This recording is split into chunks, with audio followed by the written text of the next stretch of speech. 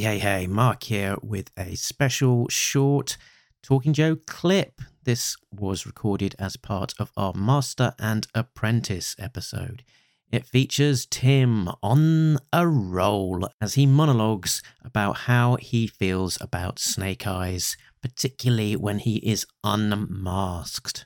And without further ado, here's Tim. And this goes back to Devil's Due, even the first arc. I think Snake Eyes loses some of his power when his face is healed or when he is not wearing his mask. And it's in issue 4 of this miniseries of Master and Apprentice. No, it's in issue 3. So there's a scene halfway through the issue, and it's a scene where Snake Eyes wakes up in bed. He's got a bandage on his arm. He walks into a living room and he sees Duke is standing there, and Duke says, "Hello, Snake Eyes." Okay. And in that first panel when Snake Eyes wakes up, he's making a face. He's making a face like you make when you wake up and you sigh and you're like, your head hurts.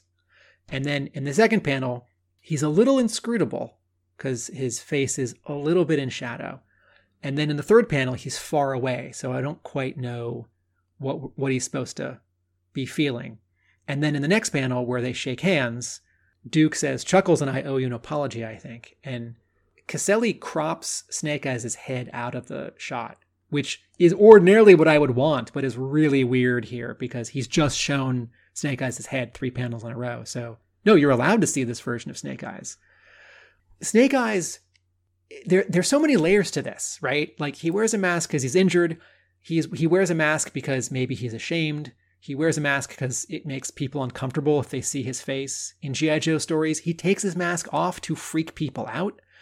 When he takes his mask off in front of Scarlet and a doctor in issue 93, it's a big deal. It's like a very, very small or a big gut punch for the reader, depending on your expectations. And like, what happens in 95? The minute he gets plastic surgery, he takes hot ash to the face.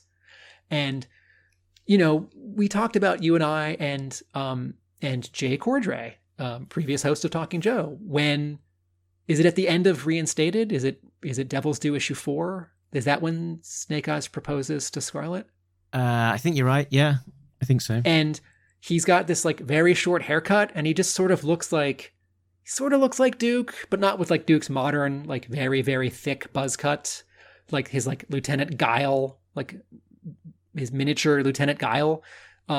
Snake Eyes just sort of looks like anyone when he's not wearing his mask. He looks like Chuckles. He looks like Downtown. He looks like Psych Out. And when you put his mask on, you don't know what he's thinking. And that adds a lot of drama to any panel of Snake Eyes doing anything. Standing there, shaking hands, gearing up, like jumping off a roof. And so you project. And it's not that he can't communicate, because he can write notes. Like, doesn't he write a note? He writes observations in, is it issue 4? Yeah, when he's... Marvel issue 4, Operation Wingfield. And then otherwise, he doesn't talk.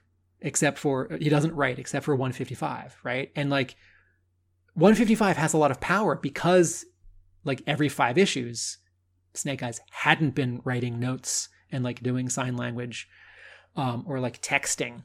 And so every time you have him on panel and he's not wearing his mask, it's like, it's not that I need him to be scarred if I see him without his mask, because that like keeps the character damaged. It's that it makes him less interesting and less special. And so that he keeps showing up in all these scenes in these miniseries and here and there in the main Devil's Due series without his mask. And he's like, sometimes he's smiling a little bit or he's not. It just feels like the wrong note to me. Yep. It's like, okay, this is a Snake Eyes. This isn't my Snake Eyes. And it's sort of not Snake Eyes. And it's like, the scene in issue 1 that I was talking about where he's that montage where he's training the kid who looks like his sister, and Scarlett's on the phone and she's worried or grumpy about it. It's like, no, if we can see his expression, then we like start to, it's like, no, those expressions carry too much weight. It's like, is he smiling? Is he just, it's like, no, just put the mask on.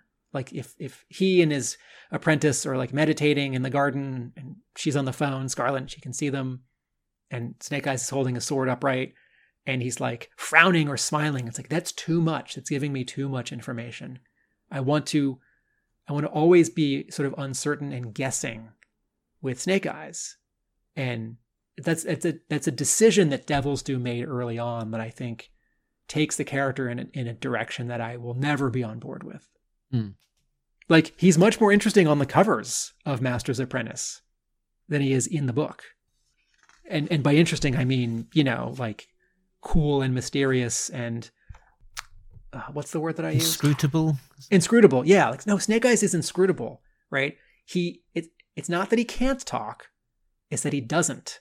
So in addition to him not writing notes and telling people how he feels and telling the audience how he feels, we also, by that logic, by that rule, we shouldn't see from his face how he feels. Or there's just a little bit of body language, like in some Marvel issue where he's in costume and Scarlet's in costume and he like turns away from her.